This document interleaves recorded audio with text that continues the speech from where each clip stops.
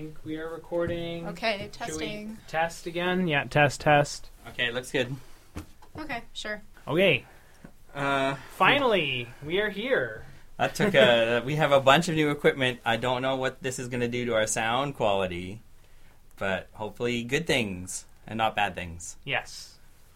I think in the future it will make for good sound quality. That's almost optimistic. At least that's my hope. Okay. Well, I've got to be optimistic about something. All We're right. all just trying to do our best. Do your best, everybody. Yeah. So beyond our technical issues, we've also had a couple of our trade waiters missing in action. I believe that Jess Pollard, in her pursuit of her obsession with jellyfish, filled her apartment with water so that she could take care of a few dozen jellyfish. Yeah, I guess that didn't go so well. Yeah. Strata had to shut it down. Yeah, which, I mean, it's a strange turn for Jess because she's always been kind of a lizard otaku. But a jellyfish otaku, that seems like that's a whole new territory. Yeah, I don't know. I think it is interesting, though, that now Kathleen Gross is a lizard otaku. Yeah, maybe that's why Jess felt like she had to switch. Yeah. Only one otaku per trade waiters. Only one otaku type per trade waiters. I think that is the rule. Yeah. We did establish that. Yeah, so Kathleen's busy obsessively drawing every type of lizard that she can remember. I could not be here to record. Okay.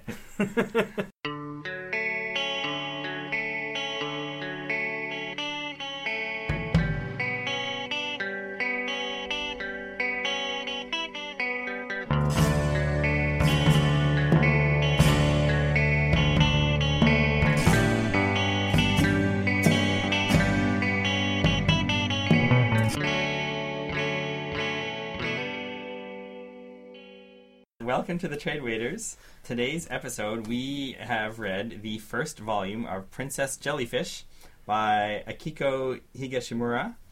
I believe there's only the one version of this in English, so... I think so. Yeah. I think the only volume that's available is this double volume, and it's the same whether it's digital or in print. Yeah. And it's a pretty recent edition. I think this only came out in 2014 or something. Okay.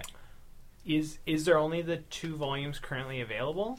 No, I think there's more. There's 16 volumes in total. Wow. Wow. Okay. But I think I was reading the article and it was a little bit hard to understand. I think the 16 volumes is the single ones that were released in Japan. So that would be 8 8 big total. volumes. volumes. Okay. Okay. Yeah. 8's not entirely unreasonable. It's not an insurmountable amount of comics to read. If you stack them all up, that would be a lot of manga to climb through, though. Yeah. I mean, you put that next to Akira, and I'm sure you're going to think, like, it's just a little bite-sized. I don't know. I've got Akira on my bookshelf, and it only takes up a couple feet. Oh, okay. We should do character-revealing questions. Yeah, certainly. So please introduce yourselves. And what I would like to know, I am the one who selected Princess Jellyfish, which is about a nerd who is obsessed with jellyfish. But I want to know, what is your favorite aquatic creature? Ooh. Oh. I have an answer for that already. Wow, let's go. I'm Jonathan, and I love octopuses. Octopuses are cool and weird and smart, and anytime I see a video or a GIF of an octopus, I always repost it. Always repost octopus. That's my rule. Ooh. Nice. Oh, man. I was going to say octopus. So I'm Jeff Ellis. Don't steal my octopus. And I was going to say octopus, but I'm instead going to say dolphin, because I watched some documentaries about how smart dolphin are, and it's pretty shocking just how social and how close to almost being like humans dolphins are. And I saw a bunch of dolphins when I was on my cruise, and that was also really cool. Ooh. Nice.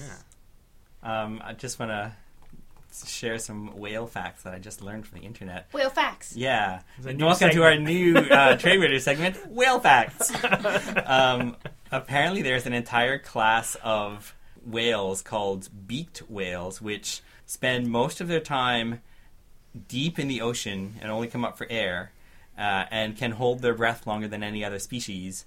And scientists know very little about them and are still discovering new species of beaked whales because that's just how little they know. I have a whale fact. Whale facts! Whale facts. Did you know that there are researchers in the Antarctic who are trying to learn more about the current health status of whales by flying a drone into the spout water that is being blown up and collecting biological samples that way and then taking it back for analysis. And that drone is called the Snotbot. Wow. That's my tech spin whale fact. Okay. That's pretty good. Yeah. I wish I had a third whale fact, but I don't know whales that well. Man. Okay. Well, I know that dolphins have been known to have names for each other and have been observed talking about other dolphins that aren't in the same location. Oh my God. I've heard that. Dolphins gossip about each other. I don't think octopuses do that. They're not quite that smart. We don't know for sure. Well, most of them are very solitary. There is an exception. There is, I'm not sure I'm going to be able to remember the name of it. There's a place that's like an octopus city, where it's a bunch of octopuses who all happen to live in the same place and spend an unusual amount of time around each other for octopuses. Well, maybe they are solitary animals because they went through the stage where they were all talking crap about each other. Oh, and they learned. They learned. That's how smart they are. Oh, octopus facts. All right. Well, facts. I'm Jam, and I don't have a specific favorite aquatic animal, but I want to specifically call out when they send the trawlers to the very, very bottom of the ocean and all the weird stuff that they dig up. And so quite often there's like this live stream of weird stuff at the bottom of the ocean. They're like, look at this, it's super weird. And I'm always into that. Nice. I can't remember the names of any of them, but some of them look like tubes, some of them look like sticks, some of them look like weird glowy worms. They're all great. Well, a long time ago I read Sphere by Michael Crichton. Oh, and yeah. Even though it's not the best book, it had a big part of just talking about how the deeper you go underwater, the more alien it becomes, and that we would almost benefit from not worrying about traveling into outer space, but actually just seeing if we could plunge deeper into the depths of our own planet, because we'd find all this crazy stuff that we probably just have no clue is going on below the surface. Yeah, there's so much out there. We still don't know. And we know there's life there. We don't have to float through the lifeless stars and look at dust. But yeah, that's our intro, and today we are reading Princess Jellyfish. So this is a 2-volume Trade Waiter series, so we will be we will be discussing book 1 during this episode, and next episode we'll be discussing book 2. So, spoiler alert, we are going to talk about the entirety of volume 1 during this episode. But this is a book, as John mentioned, that's by Akiko Higashimura, and it was serialized in Japan from 2008 to 2017, so it's a pretty recent series. In 2010, it won the Kodansha Award for Best Shoujo Manga, and it was also nominated for an Eisner in 2017. Ooh. Yeah. Oh, wow. Do we know how often manga gets nominated for Eisners? I don't have that statistic. Because that's really interesting. Yeah, it's unusual. So they do have a category for like best foreign work. Oh, okay. And so I think it was nominated under that category, but that it has to contend with all the French comics and everything like that. So pretty notable, because the Eisners, the reason that I think you're surprised is that you don't often hear about Eisners for manga. Yeah. It's unusual. And I looked into Akiko Higashimura's other works, and there was nothing that I recognized, but for the sake of completion, some of her other works include Fruits Komori, Kisekai Yuka-chan, and Kakukaku Shikajika, which is actually an autobio series. Huh. And it's another thing that you don't... Well, I haven't read a lot of Japanese autobio, but it would be interesting. But yeah, today we're discussing this story, which I gave a little bit of an intro about, but our protagonist is named Tsukimi, and the reason we're talking about jellyfish is because she is a jellyfish otaku, as we call it.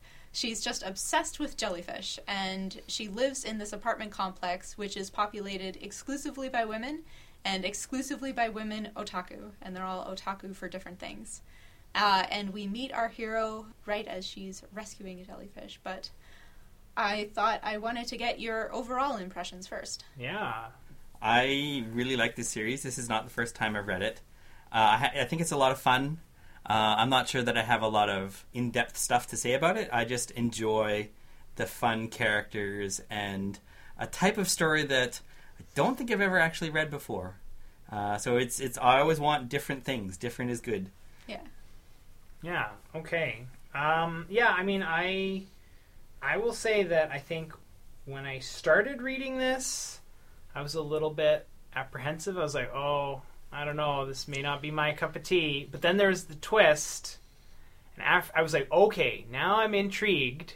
And it still had, there are certain things I want to nitpick, but I got really invested by the end of this. It's got a lot of manga-isms. Sure. And then also just, I'm gonna do my put my I lived in Japan hat on for a second, because we use the word otaku, and I think just for listeners, a lot of people who speak English have a misunderstanding that otaku means geek or like nerd, and that it's somehow equivalent to just being like a fan, like fan culture.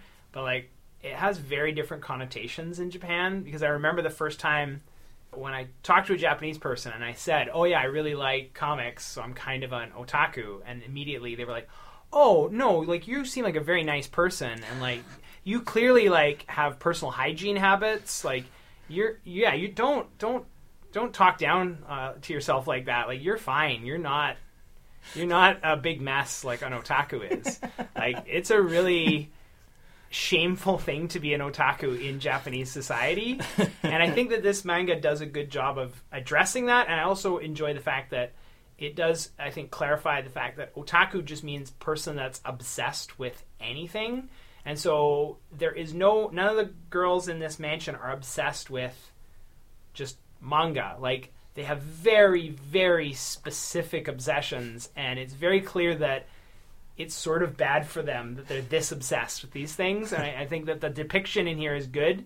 So if you're not clear on what an otaku is in Japan, read this manga. It will clarify that, I think. Yeah. I think it also has a lot of, because these are our main characters, though, even though like the way you're describing the word otaku seems to match very closely with the way these characters are depicted in the book, we're still supposed to empathize with them. Yes. Like, it's from their point of view. Yeah. It's not like, here are some awful people we're going to make fun of. Right. Yeah. Yes. Yeah, and Yeah. I think that's one of the things that I really appreciated about the work. So It's not the Big Bang Theory. Yeah, similar to you, John, I'm always hunting for something different, and this, in terms of manga, is quite different from, I think, a lot of usual tropes. So you will find otaku characters, but they're not portrayed... how can I put this? They're either portrayed inaccurately, where the otaku is actually the hero, or they're portrayed in a really cruel way, whereas this one seems accurate but endearing. Mm-hmm. Right? So I emphasized with all of the different otaku characters, and I thought they were all reminding me of people that I know in terms of social awkwardness and their little quirks that they have, and their reluctance to integrate with the rest of Japanese society. I thought it was really endearing and fun, and yeah, just it was a different and refreshing comic to me.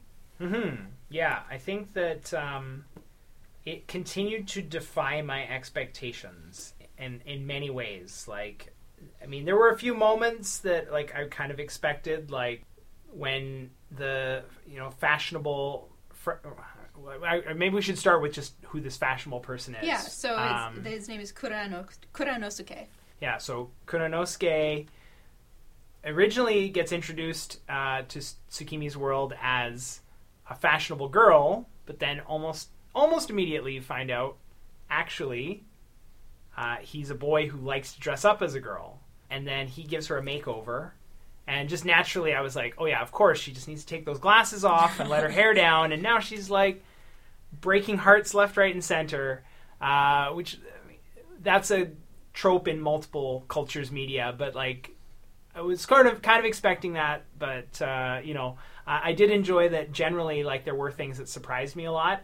The first being that the fashionable girl turns out to be a boy, and I also enjoyed just the frankness of how, because my perception of Japan is that it is still fairly conservative in terms of LGBTQ. So I enjoyed the frankness in the author's depiction that you know, there's this boy who's really comfortable with just putting on women's clothes and playing the part of a woman.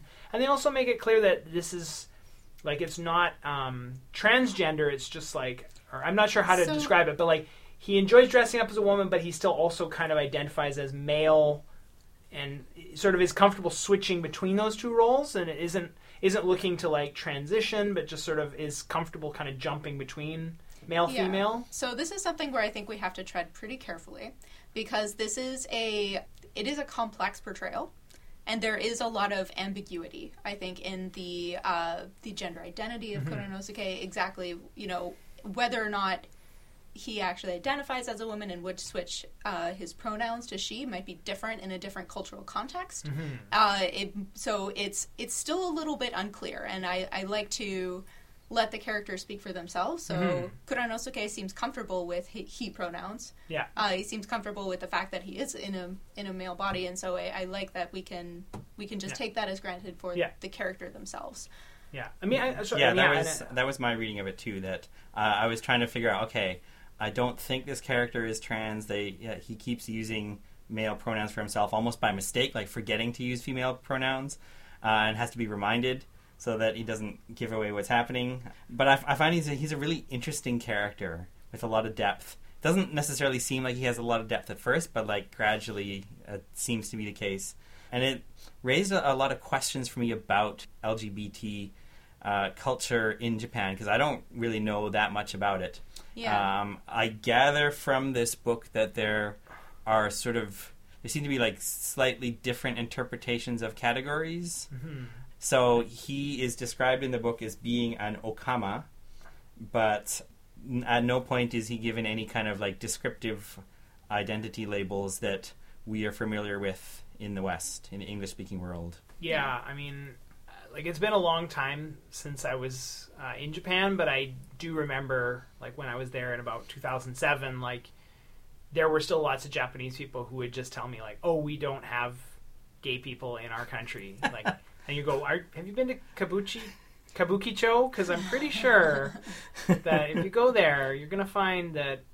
Anyways, but yeah. Yeah, so it's like, I think it's important to understand that the identity of Okama might be different from what we would understand in the West, and it might be its own unique thing with different contexts and rules that we don't understand. But I agree with it. It's a really interesting portrayal with a lot of complexity and nuance, and I enjoyed the dichotomy. What's interesting is that Kuranosuke is a double. For two different reasons, he should not be allowed in the apartment complex. Number one, because he's stylish, which is the kind of category that they ascribe to people who are very fashionable and beautiful in Japan and just too different from them. So he's a stylish, but then he's also a man, you know, like he's biologically male, which is not allowed. It's women only in the apartment complex. In fact, they call it a nunnery. A nunnery. Yeah. That's their nickname for the house they live in. Yeah. Yes. I quite enjoy the dynamic of their household, where because they're all otaku, but then it's also sort of established that all of them are sort of working as assistants to a manga artist who lives in the house. Yeah. But they never see the manga artist. They only get notes slipped under the door. So she is the penultimate, like, otaku, because she doesn't even leave her room. Yeah. And they all at times get these notes slipped out, like, I'm behind on a deadline, I need everyone to draw these backgrounds. And suddenly the whole house goes into a panic, and they're like working on this manga for this person you've never even seen the face of. Yeah. But I did enjoy when she passes the note, like, what would happen if someone brought a man into the apartment, and then the note comes back out, like, death. Yeah, it's not even written on a separate note. It's like written over top of the first note. Yeah. Yeah. So there's some pretty clear boundaries established right at the beginning that this character throws out the window, which is super fun. And I love how comfortable they are just, like, busting through the door and being like, I'm here now, I'm your friend. And none of them have the wherewithal to actually stop this. Yes. Because they just don't have those social skills. Yeah. Yeah, I think that they did a good job of just depicting socially awkward people, because they just don't pick up on cues. They're just really into what they're into, and they're not as perceptive of maybe the nuance of the situations going on around them. But it's like in general, though, I'd say like their heart is in the right place. And then there's sort of, I think if there's any sort of points where they're sort of being made fun of, it's just when they talk about, like, questions you never ask on a Mars, or like things you never ask on a Mars to do, which I never heard that term before, but I enjoyed the way they use that too, as this blanket term for them all as a Mars, and there's like these rules that govern them that they just can't do these things or can't be asked these questions. Yeah, and you cannot socially transcend those boundaries. It's impossible, and I enjoyed that a lot. I also like how, like, there's a lot of sort of social awkwardness between the characters as well, where because they are who they are, they don't always get along because they just don't know how to talk to each other. yeah. Like there's one point where Banba, I wrote down a little list of who's who because I'm going to get mixed up otherwise. That would have been a good thing for everyone to do. You can borrow my list if you want. Call me the list otaku for now. So Banba, like after Kuranosuke feeds them all high quality meat as like a bribe to be allowed in his house, then for like the next half a chapter, Banba just refers to him as meat, just like meat. And she just says that and then expects food to come her way. Meat. Like this is not how you talk to people. I also enjoyed that as a solution to Kuranosuke being a stylish and not being welcome in the house, and then just going like, well, here's some Kobe beef, and suddenly it's like all is forgiven. Yeah. You are our best friend now, as long as you bring more Kobe beef.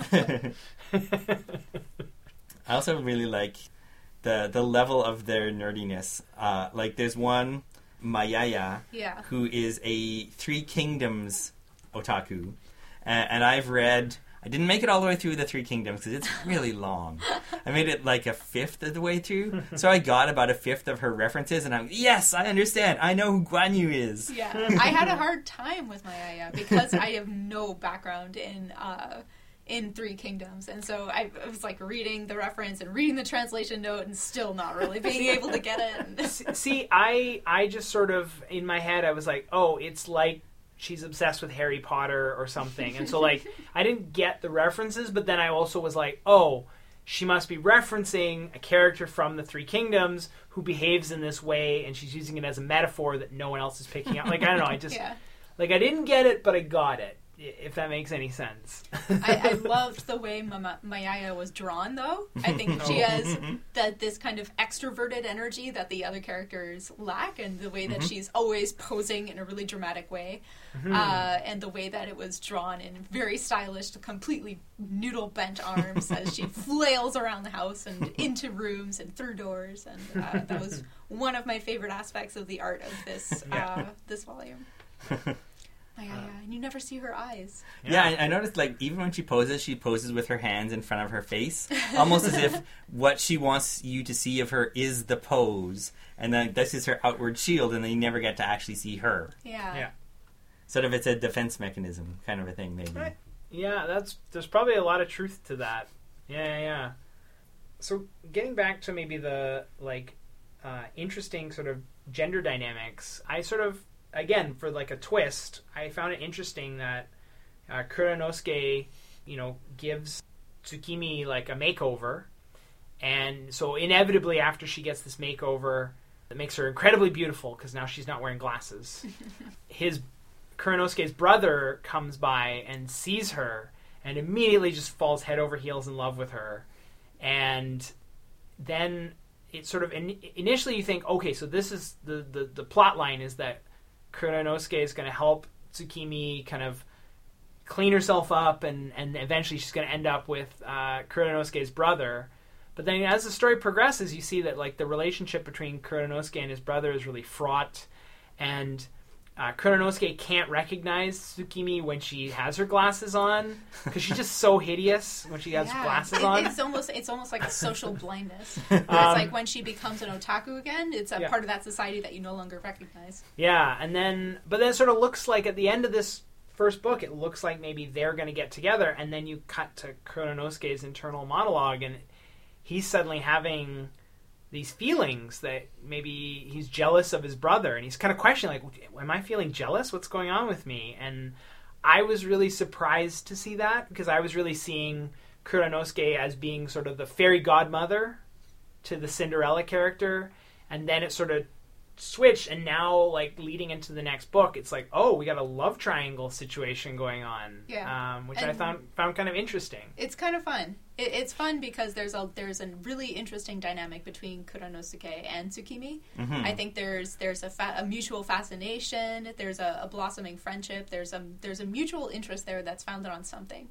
Yeah. I like that it's not based on nothing. Like a lot of relationships in this type of story would not be based on anything except like, oh, now she's not wearing glasses, now she's hot, okay. Yeah. But no, it's not based on that at all. Yeah, Kuranosuke finds, the reason that they met is because she was trying to rescue a jellyfish. Mm-hmm. And he's the one who helped her buy the tank and get everything back to the apartment to save Clara, the jellyfish. And I thought that was really sweet that even from the outside, it was a really positive aspect of his character that he would stop in the street and be like, why are you yelling at this person? And this is what this person needs. Make it happen. Why are you even standing in their way? Which is a very privileged way to go through life, but still endearing. Yeah. And I like that he's basically an otaku himself. He's a fashion otaku. Right. Yeah. Where he just really, really loves women's fashion, and this is a big part of why he likes to wear it, because like it's so great. Why wouldn't you just wear it yourself too? Yeah. And so he kind of fits in with this Amar's world for that reason, even if the other characters haven't quite necessarily figured out that that's what's going on. Yeah. Yeah. Yeah. I also I sort of enjoyed that there's like a moment where Kuranosuke is talking about his sort of past life, where when he walks around dressed as a boy, all the girls are throwing themselves at him because he's just such a beautiful man that they just really want him to be their boyfriend. But he sort of finds the fashionable circles he's in, he's really bored with it, and he dislikes the sort of two-dimensionalness of a lot of the people he interacts with in that world. And so I find that once he meets Tsukimi, I think he gets really kind of drawn into just the sincerity and the substance of that household, that even if everyone's really kind of messy and unfashionable, like everyone has real passion and interest in things. And so even though Kuranosuke can't understand why Tsukimi's obsessed with jellyfish, it's like he admires the fact that she's just so committed to like this thing that she's passionate about, you know? And I sort of found like that was an interesting dynamic. Yeah. I also really like that later on in the first volume, everybody in the Amar's house gets makeovers. Yeah. But I like that the justification for it makes sense. It's not, you're all gonna dress nice so that you can go get boyfriends. It's, here's a specific goal. You want to look nice so you can get your house and buy it. To take a step back, the conflict here is that it's actually Shu's family, so Kuranosuke's family, which is trying to move forward on condo development, right? And the Amamizukan, their apartment complex, is slated to be torn down or bought out. So they have to go to this developer's meeting and state their case in opposition of this. And it's too intimidating for a bunch of otaku, and it's no one's going to take them seriously. Never ask an Amars to go address a public forum. But I like the way that he describes it to them. Like, this is like cosplay. This is your armor. You're wearing this because we're going to accomplish a thing. Yeah. Like, there was a time many years ago when I dressed like a slob on a regular basis because why should I care about fashion? Blah blah blah blah.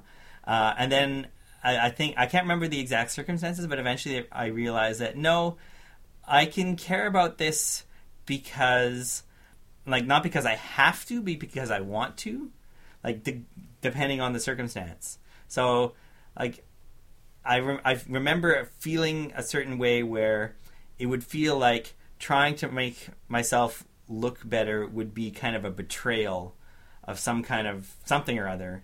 And the change for me personally reminds me of what happens in that part of the story, if that makes sense. Yeah. I don't know how many of them really got the message. Yeah, no, I mean, that's true. I mean, I don't think the characters necessarily feel that way, but the way that it's framed in the narrative. Yeah. Yeah. Well, I mean, and again, it's like, I think if the story had gone in a direction where Kuranosuke was giving all of the Amars makeovers so they could get boyfriends, I think that would be like a very different kind of manga that wouldn't be as interesting, where it's like, as you say, it justifies it. It makes sense to me as a reader. Like, they want to save this house, and what, they're going to show up like looking like slobs and expect to be taken seriously? Like, I mean, there's a reason I wear a collared shirt when I teach a class, because it changes the dynamic than if I'm just wearing like a rock concert t-shirt with a hole in it, right? Yeah. Like, fashion is a communication tool. You are presenting an image to people of something you want to say. Something else that I appreciated about that scene was that every character had like, Kuranosuke was able to select a fashion that worked well for them. And it really speaks to his ability to his in-depth understanding of fashion, of how to look at a person and see their potential and find clothes that really match that potential. Mm-hmm. And it was really interesting to see the stylish versions of everyone. I enjoyed that a lot. Yeah, and they're not the sort of the Hollywood, like, let's take a typical Hollywood actress and like make her look like a nerd. Yeah. But then later she gets a makeover. It's like, no, they're still their same weird body type characters. It's just like they are wearing fashion that complements them. Yeah. I think it's also a very relatable plot line for those of us in the Vancouver area, that the Amars are in danger of losing their house because a giant heartless condo developer wants to tear down their house and turn it into like a huge shopping condo tower for rich people. Yeah, and very common story here. I appreciate that sort of the villain of the story is Shoko, who's kind of the representative of the condo developer. And then I just realized, I was looking kind of through, we're sort of talking about, I guess in the Japanese version, we're talking about two books. So in the kind of after the midway point of book one, I will say that I felt like the comic took a little bit of a dark turn because of Shoko? Well, Shoko drugs Kuranosuke's brother and climbs into bed with him and takes a photo to convince him that they've had sex, and he's apparently a virgin, but she's telling him otherwise. And then for, I think, reasons that make a lot of sense in Japanese culture and probably are related to things you'd see in North American culture, like, no one's really taking him very seriously with his dilemma. Like, oh, they're just like, oh, good for you, you had sex, like, you're a man, like, that must be, congratulations, she's really pretty. And like, his dad just wants to like basically marry him off to this woman because that's what you're supposed to do, is just like find a woman. And so now that he has this woman, even though she's an awful person, but I was actually kind of surprised. Like, I was kind of reading this like lighthearted manga about these otaku, and then there's just like this really dark turn with like this guy getting roofied and being like blackmailed, and Shoko's constantly trying to like bring him ever deeper into these like compromising situations, and he's constantly trying to get away from her, and he's getting no support from anyone, like, because in the society, in this culture, in his family, like, this is just not like a dilemma that's taken seriously, you know? Yeah.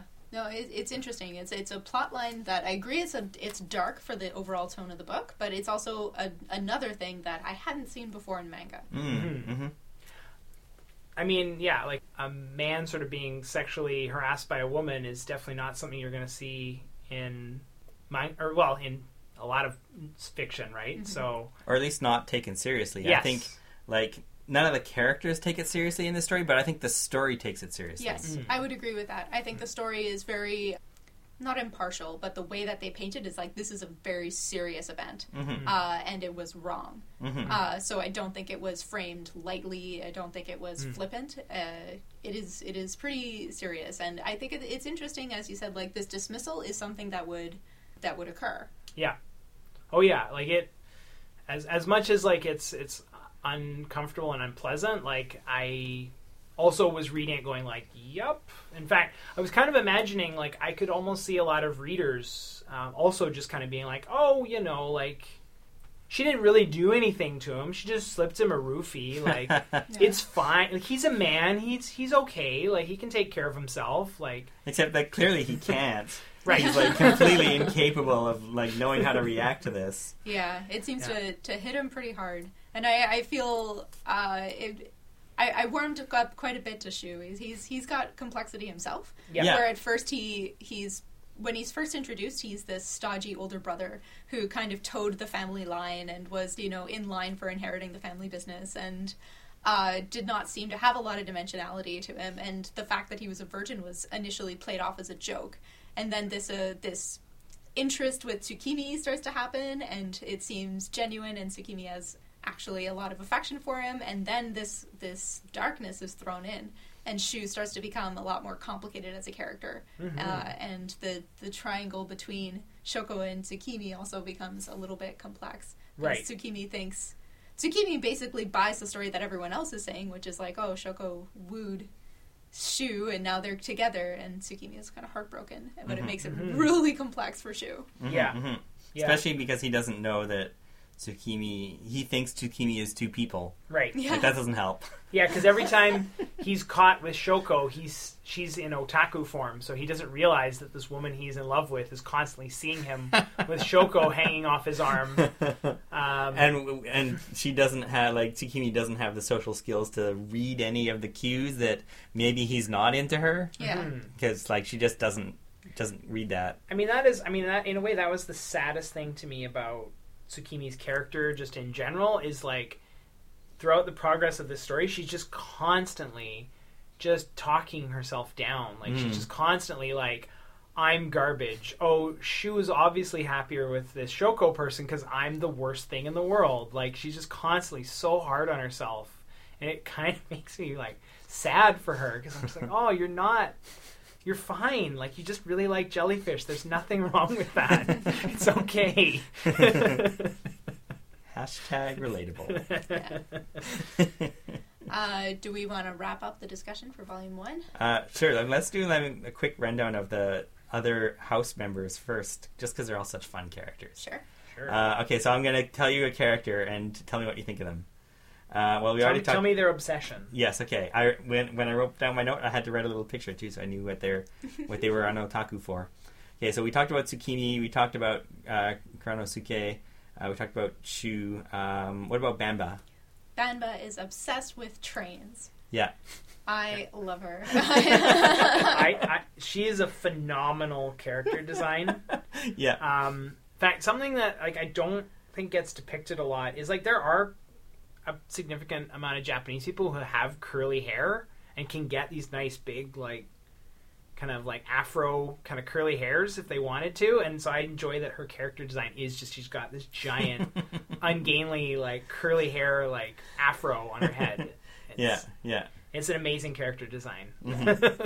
At one point, I can't remember if it's in this volume or the second volume, where someone refers to Tsukimi as a Mizuki Shigeru character, and I think the same could be said about Banba. She looks like kind of this weird, old-fashioned kids manga character who's in this world full of more normal-looking people. Yes. Yeah. Okay. Anything else you want to say about Mayaya? Mayaya, let's see. No, I love her energy. Yeah. Yeah, I think that Banba and Mayaya are probably the most kind of two-dimensional, cartoonish sort of members of the household, but they're also important because I think they bring a lot of the humor and the local color, local flavor to the whole thing. You got to have your kind of Rosencrantz and Guildenstern characters, and I think that that's kind of the role that they're serving. Okay, what about Chieko, who is the doll and kimono enthusiast? She's great. I really enjoy Chieko. Yeah. She's the responsible one. Yeah. She's the one who runs the household finances and basically acts as the manager. Yeah. But I love her kimono collection and how she's just constantly in this really involved outfit that no one wears on a day-to-day basis because it's just way too complicated. Yeah. And I like that when they do the makeovers, she just stays the same. Yeah. And she even gets a little, well, I guess that's second volume too, but Yeah. Spoiler alert, when they do a second makeover, she's still in the kimono, and she's like, again? Like, she's kind of regretting, like, everyone else gets a makeover, how come I don't? Yeah. Well, because you look fine. Well, see, I mean, I think that's kind of interesting that, like, her obsession is basically, like, traditional Japan, and in Japan, there is room to just be traditional Japan. Like, if you wanted to be someone who just wore a kimono every day, like, no one would, in Japan, everyone would just be like, cool, that's your thing? You want to wear a kimono every day? Sure. That's fine. It's not weird. Yeah. I feel like there's the only analog that I can think of that flies here is if someone wears a kimono. Oh, sorry, not a kimono, wears a kilt. Oh, yeah. Yeah. Yeah. Like the same thing. Yeah. But even then, people are like, really? Every day? Well, I don't know. I mean, I wouldn't say anything to someone who wore a kilt every day. Maybe they just like kilts. I know someone who wears a kilt every day. Yes, I know. Yeah. That's why I think you can get away with that. You could just wear a kilt and everyone would be like, oh, I guess you're just really into your, like, heritage, your Scottish heritage. Sure. Or not necessarily, but yeah. Fair enough. But that's interesting, though. I wonder how far away you would have to go where that would not be the case. Like, if you went to, say, like, the southern U.S., could you still wear a kilt every day? Oh, interesting. I think probably no. I'm not It sure. would depend on I guess it probably depends on the amount of Scottish settlers. There was a lot of Scottish settlement in the South, 'Cause- but I'm not sure they care as much about Scottishness as Canada does. Yeah.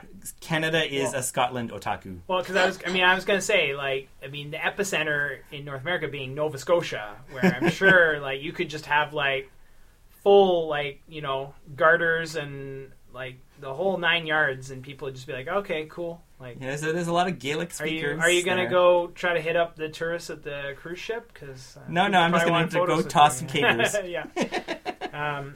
But before we wrap this episode up, though, just really quick, one thing I was going to say that I enjoyed as kind of an interstitial between the chapters was the autobio comic. Yeah. I have that written down She too. confesses to her own otaku-ness. Yeah, that was really interesting. Like, I can see why she has also written autobio, because, like, when I was actually there was a point in the second volume where I was like, oh, when are we going to get to the autobio flashback? I want to read that. Yeah, that's why I noted that other book, which I think I might look into, Kaku Kaku Shika Jika. I don't know if it's been translated, but I like the way that she writes, so it could be fun. But can we just summarize that really? Or, Sure. like, because what is it? Where does she starts with one obsession. What was her first obsession? It was the runner. Was it? No, the runner came after. She started with something else. Let's see. Like, I have think- a physical book, so I I think can she find it started faster. with maybe she started with jellyfish. No, she was. Or- Oh, yes, she was obsessed with jellyfish. Oh, that was it. She started with jellyfish, but then it became this Japanese runner. Uh-huh. And man, I agree, John. Like, when she's talking about how she's obsessed with this runner, and then it gets to the part in her flashback. I don't know if we're getting ahead of ourselves, but just when it gets to the part in her flashback, Okay, where we're gonna spoil the autobio section from Volume 2 right now. I was hoping to discuss this in the second. Okay, we'll wait Well, then. then you know what? We'll We'll wait. hold off. But just the progression of that, and just like the fact that it's based on real events, I was like, that was really compelling. So I felt like that was a good like carrot to like just keep reading through, because I was like, oh, I got to get to the next autobio section. What happens next? Okay. Any final thoughts? I guess they're not final because we have another episode to go. Yeah, I was excited to keep reading Volume 2 after I read Volume 1. Me too. After this many pages is saying something.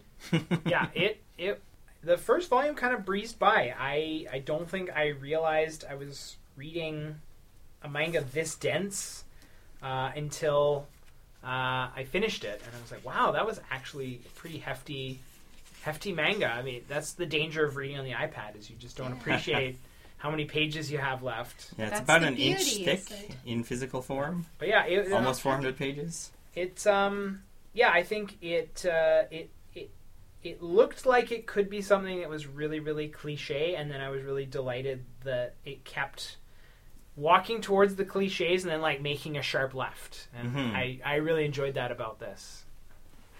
Okay. Do you have any shout-outs? Yes. Yeah. I would like to shout out a recent short story that was written by Melanie Gilman. It's called Sweetwater. Oh, yeah. It's about an ogre who abducts women, and I thought it was really clever. I've read it a few times now just because I enjoyed it so much, so I really recommend checking that one out. It's a quick read. Mm-hmm. Yeah, Melanie is best at colors. Oh, and who are you, by the way? My name is Jam. You can find my older comics at wastedtalent.ca. I'm not doing anything. I don't do comics anymore. That's a lie because we're working on a comic together. We finished. That one's done. Your part of that is done. comics I'm now. not. I'm still working on it. She said it's done, therefore it's done. Wow. Two of the pages are going to be black and white then. Oh. No, they'll have the watercolor in them. Okay. All right. The important part. Yeah. All right. Should I go next? All right. So I'm Jeff Ellis. Find my work at jeffreyellis.ca. Occasionally, I'm hoping to kind of improve from like one page every 6 months. We'll see. Yeah, I'll just shout out the last thing I was reading, which I started reading The Wicked and the Divine, written by Kieran Gillen and art by Jamie McKelvey. I'm not sure how to pronounce that. But I'm not sure if I would put this forward as a Trade Waiters or not yet, but I'm in the process of reading it, so I'm just going to shout that out as what I'm currently reading. Okay. I'm Jonathan. You can find my work at phobos-comic.com, although there's nothing new there in the last while. That is going to change. All of us are losing our cred. I've got character designs for Chapter 3 now. Nice. So I really like them. They're good characters. They're going to be fun. So I'm going to shout out the latest book by Miriam Libicki, who is the cartoonist in residence at the Vancouver Public Library this year. And her latest book, I finally finished reading it. It's called Toward a Hot Jew. Not as provocative as the title might imply, but it's really interesting. It goes into a lot of sort of identity issues and philosophy, and Miriam is really smart. Like, if you just have a conversation with her, you won't necessarily get all this really, really deep knowledge and thought process that she goes through, but man, she thinks a lot about a lot of things. Nice. Yeah, and congratulations to Miriam for getting the writer-in-residence spot here. Yeah. I know there was a rigorous selection process. I'm not sure that we've ever had a graphic novelist before in residence at VPL. I believe this is the first time, although there have been a few years that they've said it was possible, and this is the first time that it's happened. Yeah, nice. Thanks, VPL, for yeah. putting up a spot for a writer-in-residence. Yeah, I hope this becomes a trend. Mm-hmm. You have a lot of good cartoonists that would qualify. Okay, so our next episode will be Volume 2 of Princess Jellyfish. The Trade Waiters is presented by Cloudscape Comics. We'd like to thank the Vancouver Public Library for letting us record in the Inspiration Lab, and Sleuth for the music. You can find us at tradewaiters.tumblr.com, on iTunes, Google Play, SoundCloud, and Stitcher.